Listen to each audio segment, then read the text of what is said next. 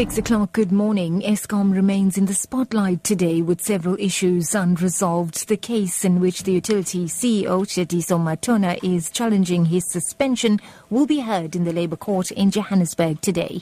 Meanwhile, there's no word yet on whether Eskom's board has voted on the future of Chairperson Zola Tsotsi.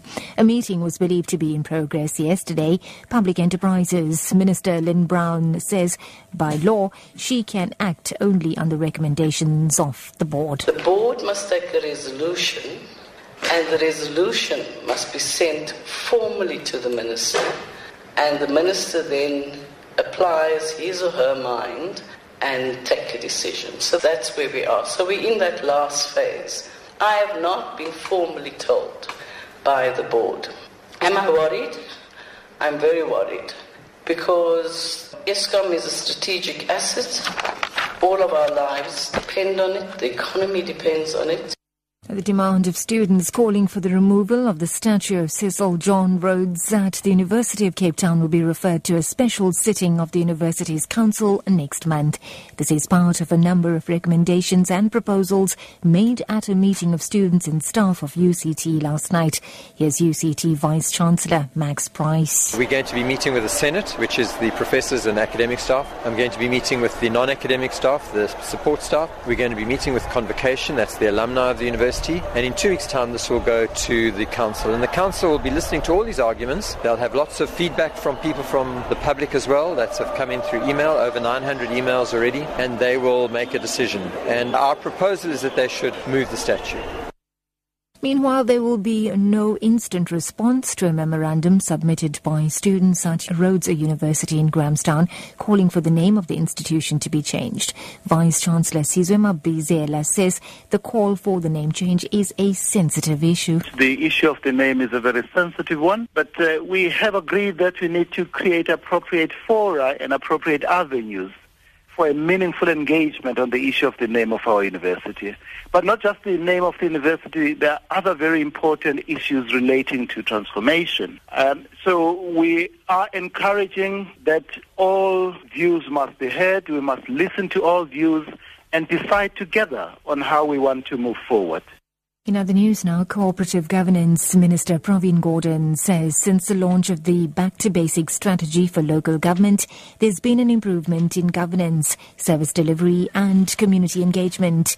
He says about 59 municipalities and municipal entities received disclaimed audit opinions in the last audit outcomes in the 2012-2013 financial year. Now, Gordhan says there must be a determination to get rid of all disclaimers on audit reports.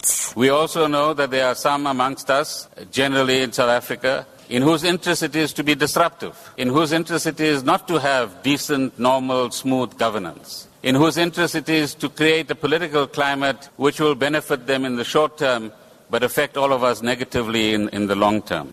Further afield now, evidence from the voice recorder recovered from the wreckage of Germanwings flight 4U9525 suggests one of the pilots was locked out of the cockpit of the ill-fated airliner.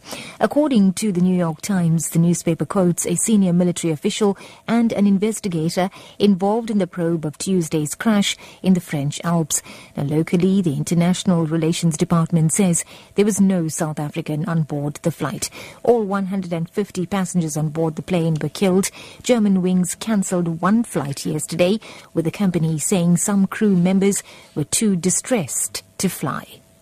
And wrapping up, one of Jeremy Clarkson's co-presenters on the hit Top Gear TV program has hinted that he would like to continue working with Clarkson, possibly on another show. The BBC has decided not to renew Clarkson's contract following his assault on a producer.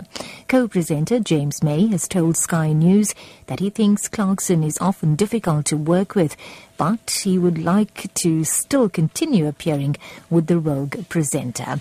And that's a wrap of your news at 6. Your top story this hour. Eskom remains in the spotlight today with several issues unresolved. The case in which the utility CEO, Tshediso Matona, is challenging his suspension will be heard in the Labour Court in Johannesburg today. For Lotus FM News, I'm NAVITHA GAJRAJ. I'll be back with headlines at 6:30. It's now time for Newsbreak with Matthew.